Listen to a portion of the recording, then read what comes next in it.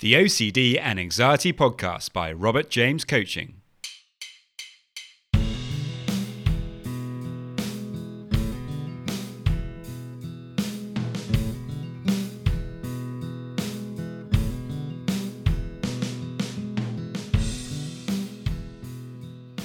Hello and welcome to the OCD and Anxiety Podcast, where we explore how to have a more positive relationship with anxiety disorders, taking back control so that you can start living the life you choose and not the one chosen by your fears.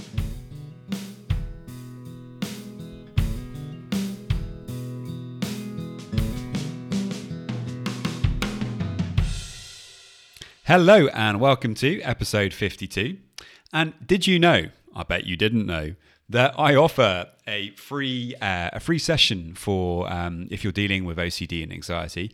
And if you did want some help with that, you can get in touch with me by heading over to my website, www.robertjamescoaching.com.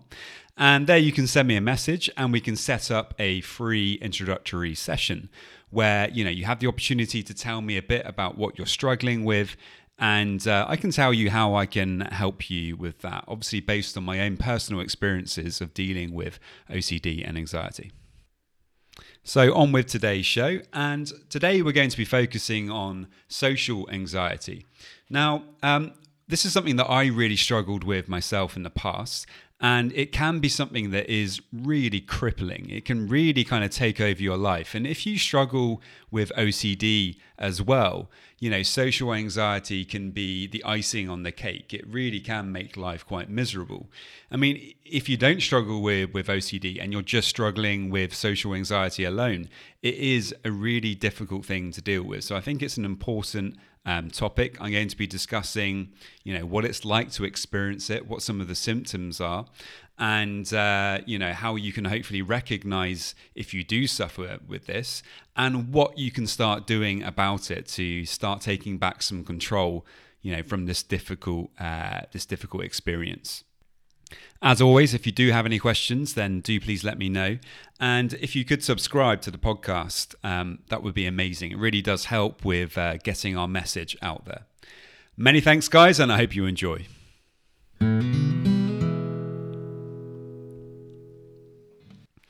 Thomas A. Richards, PhD, describes social anxiety as the fear of being judged and evaluated negatively by other people, leading to feelings of inadequacy, inferiority, self-consciousness, embarrassment, humiliation, and depression. If a person usually becomes irrationally anxious in social situations but seems better when they are alone, then social anxiety may be the problem. Now, everything that he just listed there, at some point I've definitely really struggled with in the past. Whether that be at kind of school and college, a university when I was really struggling, in those kind of years where, the kind of early teens years and even, becoming a young adult. It can be really, really difficult to fit in different social situations. And for whatever reason, you may develop problems with anxiety based around that. Maybe you had a hard time when you were at school fitting in. And maybe you've got better with that over time. But, these feelings that we get from when we were a child or when we were a teenager, they have a habit of sticking around with us. And, definitely that was the case for me. I wasn't, I didn't necessarily fit in really well when I was at school. I had a lot of friends, but sometimes I would feel, a bit socially awkward in different occasions. And, I've always struggled with anxiety. So that was often the reason why I was feeling awkward. It's not necessarily about social skills at all. I kind of feel like, when I'm feeling happy and relaxed, my social skills are pretty good. But often, when I am feeling anxious in a social setting, then obviously it does impact how I interact with people. And, that can kind of cause even more of a problem. Now, I'm pleased to say that today for me, this isn't really a massive problem for me anymore. There's, still occasionally I do feel some anxiety when I'm socializing, but it doesn't stop me from doing anything. It doesn't take over my life. I don't spend hours worrying about it. And if I am kind of out and about socializing with people and, some anxiety comes up, I'm maybe overthinking, what's this person thinking about me? Do they think I'm strange? Were they laughing at my joke enough? All these kinds of ruminations that we have in different social situations.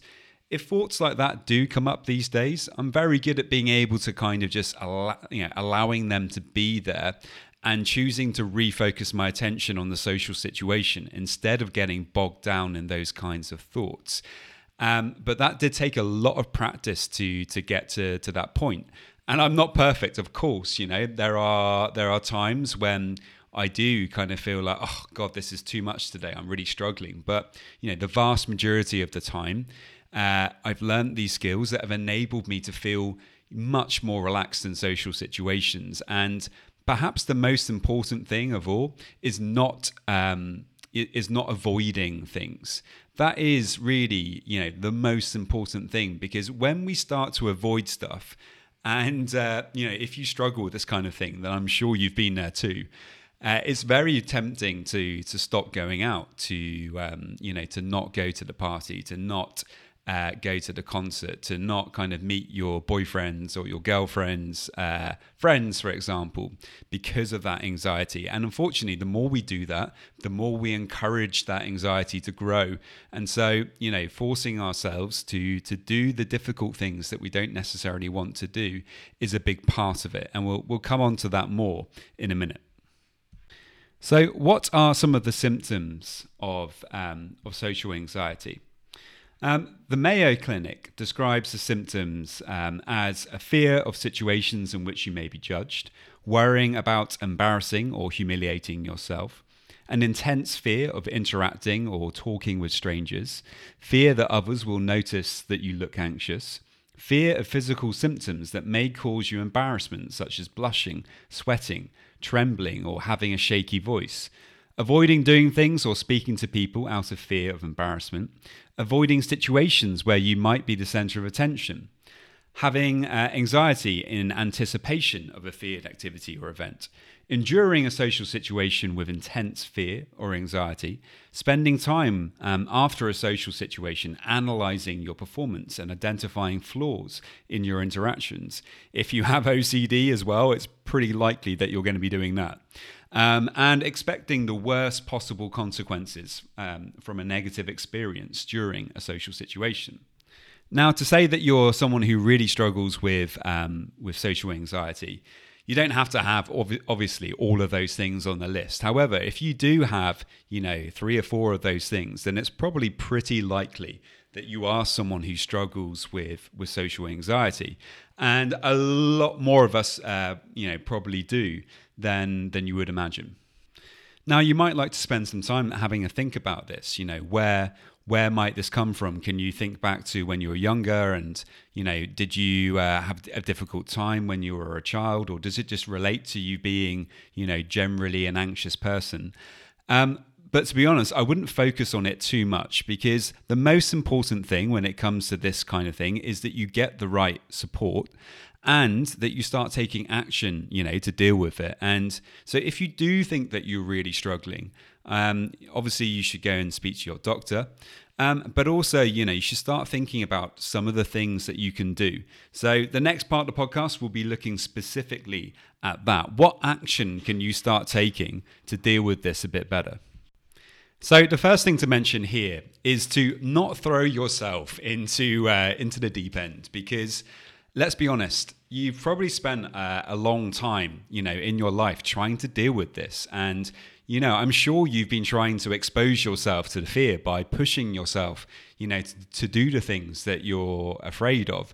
But unfortunately, if you do push yourself and you try to expose yourself to that fear, but you literally hang on for dear life during that experience, and you don't fully learn how to relax and kind of let yourself go and accept that anxiety, then it's not going to be a helpful experience. You're just going to carry on, kind of torturing yourself in a way by forcing yourself to do something you're not comfortable with, but not actually accepting that experience and actually, relaxing in that experience. So we don't just throw ourselves into the deep end. We need to build up gradually the exposure work that you're going to do here to be able to enjoy socializing again in a positive way.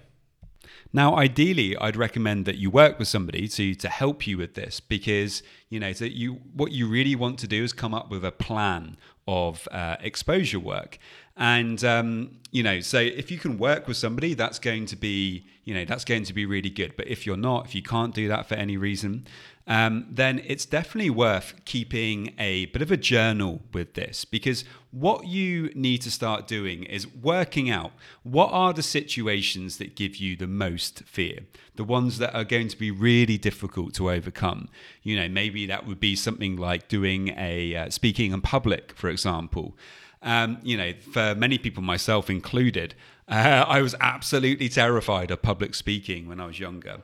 And, it still makes me very nervous today, but I do it. I've overcome that fear, and I allow it to be there in the background.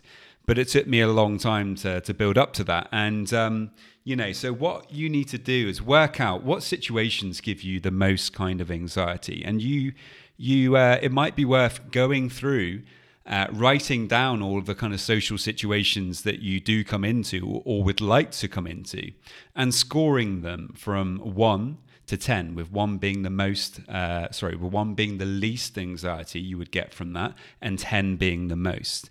And once you've identified, some of the things that are a bit easier for you to do, my next bit of advice would be to start doing some of those things that are, quite low down on your list that you can definitely achieve. Now, to do this though, you need to be very careful. You need to make sure that the people that you're going to be socializing with are, kind of supportive people. We all know people in our social circles, for example, who are not that supportive. Maybe they like to make fun a lot, or maybe they're just not supportive people. It doesn't mean they're bad people at all, but you know what I mean. So you want to try and find a group that seems like a nice group of people, or even you might even just start off with going for a coffee with a friend. Start off very small with supportive people, and what you want to do when you go and do this social experience is you want to focus as much as possible on the present moment.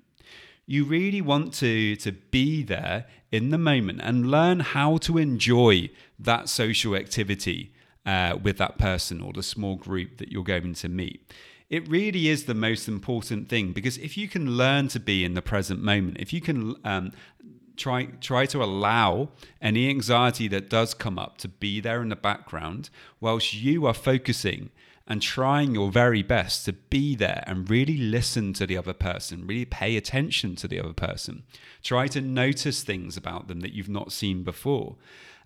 This can really help you to be in the present moment. And not only that, but it builds confidence. The more that we're able to do these small challenges where we overcome a little bit of anxiety, we go and do the social activity, we get through it. And actually, at times we enjoyed it. It wasn't just a struggle the whole time. We weren't just holding on, fearing that we were going to freak out at any moment. You actually managed to relax into that experience and get something out of it. And once you're doing that on a fairly regular basis, if you're able to do that kind of, twice a week or 3 times a week, then you're really beginning to make progress. And that's really encouraging. So once you've done that, then you can start to step it up a little bit. You can start thinking, okay, well, what's next on my list? Have a think about that, and start. Maybe you can try to do something that gives you a 3 or 4 out of 10 on your anxiety list. And we continue to build it up like that. And of course, there might be setbacks along the way with this.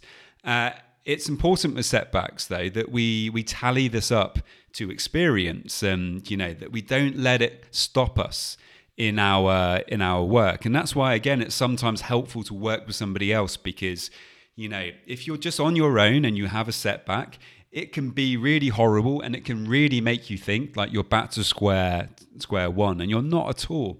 You've probably made loads of progress. You've had a difficult setback. But if you look at the overall trajectory of your progress, you're probably still doing really well. And so it's important to remind yourself of that, dust yourself off, and get back on the mission of facing some of these difficult things, but in a positive way, and not pushing yourself too hard. Taking it easy, building it up, and slowly you'll build the skills to be more in the present moment, to be more accepting of your anxiety, and learning to just enjoy that social experience again. Now, in keeping with this, and a way to build your ability to be able to be in the present moment a lot more, I really do recommend to anybody to really practice and focus on meditation and mindfulness skills, because these skills are absolutely huge when it comes to social anxiety.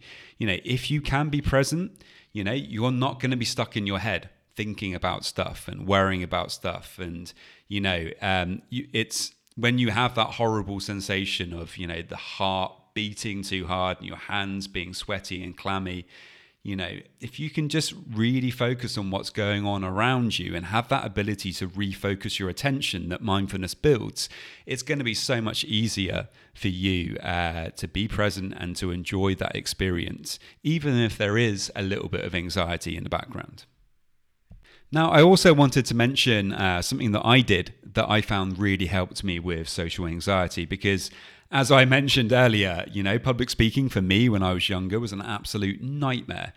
I would be up there like forcing myself to do it. And for a long time, I didn't relax into the experience, and it really was horrible. I would be up there in front of a whole bunch of people, and my eyes would be like somebody was like holding my eyes open. They were kind of like wide open, and like somebody was shining a light into my face. I felt horrible. My heart would be like beating in my head. My hands would be sweaty, and it was not a nice experience. But what I did find is later, by putting myself in that experience, little by little, I was able to acclimatize myself to that fear, and eventually to learn how to accept it. And a big part of that actually was doing improv comedy. Now, of course, if you're just starting out, like I mentioned earlier, you don't want to go off and do an improv comedy course straight away. It's probably, going to be quite difficult. But if you build up, like I just explained, and you do start making progress and you're feeling more confident, improv is an amazing way to push that a little bit further, because improv tends to be a very supportive community. So if you go and join an improv class, it's a very supportive place. People are really encouraging to each other. People really want you to do well, and you are forced often, to be there in the moment and to perform, but in a positive way. Now, one of the characteristics of improv is that obviously you have to improvise. And, you might be in a situation where somebody says something to you, and you are expected to think on your feet and just come up with an answer. Now, one of my main fears when it came to public speaking, or sometimes even telling jokes in public, or just being in social settings is, what if I can't think of something funny to say? What if I can't, what if I forget my lines of this presentation? What if this? What if that? And what the improv teaches you is this ability to accept that uncertainty, to kind of say, I'm going to trust in my ability that whatever comes up in the moment, the words will come to me, or I'll find something to say. And if it takes a second or two of silence, that doesn't matter. I can accept that, but by trusting in yourself and your ability to find an answer in the moment, by staying present. When you can do that, your confidence begins to go through the roof, because you begin to realize that so much of what you've been worried about and so much of the anxiety that you have around social anxiety is it's just not true. It's just the stuff that is stuck up in your head because you are stuck in your head. You've been worrying about this stuff and ruminating about this stuff, and you're not in your body at all. And when we're able to just come into the present, be there, trust in ourselves, literally be in our body, then that kind of fear, that anxiety that had maybe been there for years begins to evaporate, because you're shining a light on it, and you're really beginning to see that anxiety is just a passing thing. And if we don't hold on to it, if we don't fight with it, if we just allow it to be there, then it will move on, and we will be able to live a more positive and happy life and enjoy socializing in a way that perhaps we hadn't done for many years. So one more thing to say about this, and I think it's also very, very important, and that is alcohol, because certainly in the UK, we have a culture that is saturated literally in alcohol, and so many of us use alcohol as a crutch to hold us up in social situations. And I'm not saying don't have a drink. Of course, sometimes, having a drink can be fantastic. It's so nice to be able to share a bottle of wine with friends, or have a beer with some mates. That's absolutely fine. However, if you are really struggling, you do want to avoid, kind of getting too drunk and using alcohol as that crutch. And, if you are really struggling as well, then sometimes, not all the time, but sometimes it can be very beneficial to avoid alcohol altogether. Because what you can do if you do that is you can really begin to experience that anxiety without getting rid of it using alcohol, and actually, being in a situation, feeling that anxiety, choosing to refocus your attention onto your friends, noticing the anxiety in the background, but also noticing how it's going up and down, and how if you just stay present and in the moment, how it does kind of disappear. And if you're just drinking the whole time, then you're not gonna be able to do that, because it's likely that the anxiety will just disappear on its own, or not, because we also know that often when you drink too much, it can lead to loads more anxiety. It can lead to tunnel vision. It can lead to all sorts of unwanted and sometimes unexpected issues. It's not always the case that alcohol makes us more relaxed. Often it is the case that it makes whatever emotional state we are experiencing stronger. So with that in mind, it can be a good idea, to reduce or sometimes even avoid alcohol altogether. So that's it for today, guys. There's probably a lot more to say about this topic, so maybe we will revisit again in the future. I hope you enjoyed it, and if you can leave us a review on iTunes and subscribe, that would be amazing. Many thanks. Please remember, if you are struggling with OCD and anxiety, you can get a free consultation with me. All you need to do to get that is to head over to my website, www.robertjamescoaching.com, and send me a message, and we can sort that out. And if you like, you can also follow me on Instagram at Robert James Coaching UK. Many thanks. And now just a quick reminder of my disclaimer. Any information that you view on my website, Instagram page, Facebook group, or anywhere else online, or any information that you listen to on the podcast is for informational purposes only, and is not intended to be a substitute for actual medical or mental health advice from a doctor, psychologist, or any other medical or mental health professional.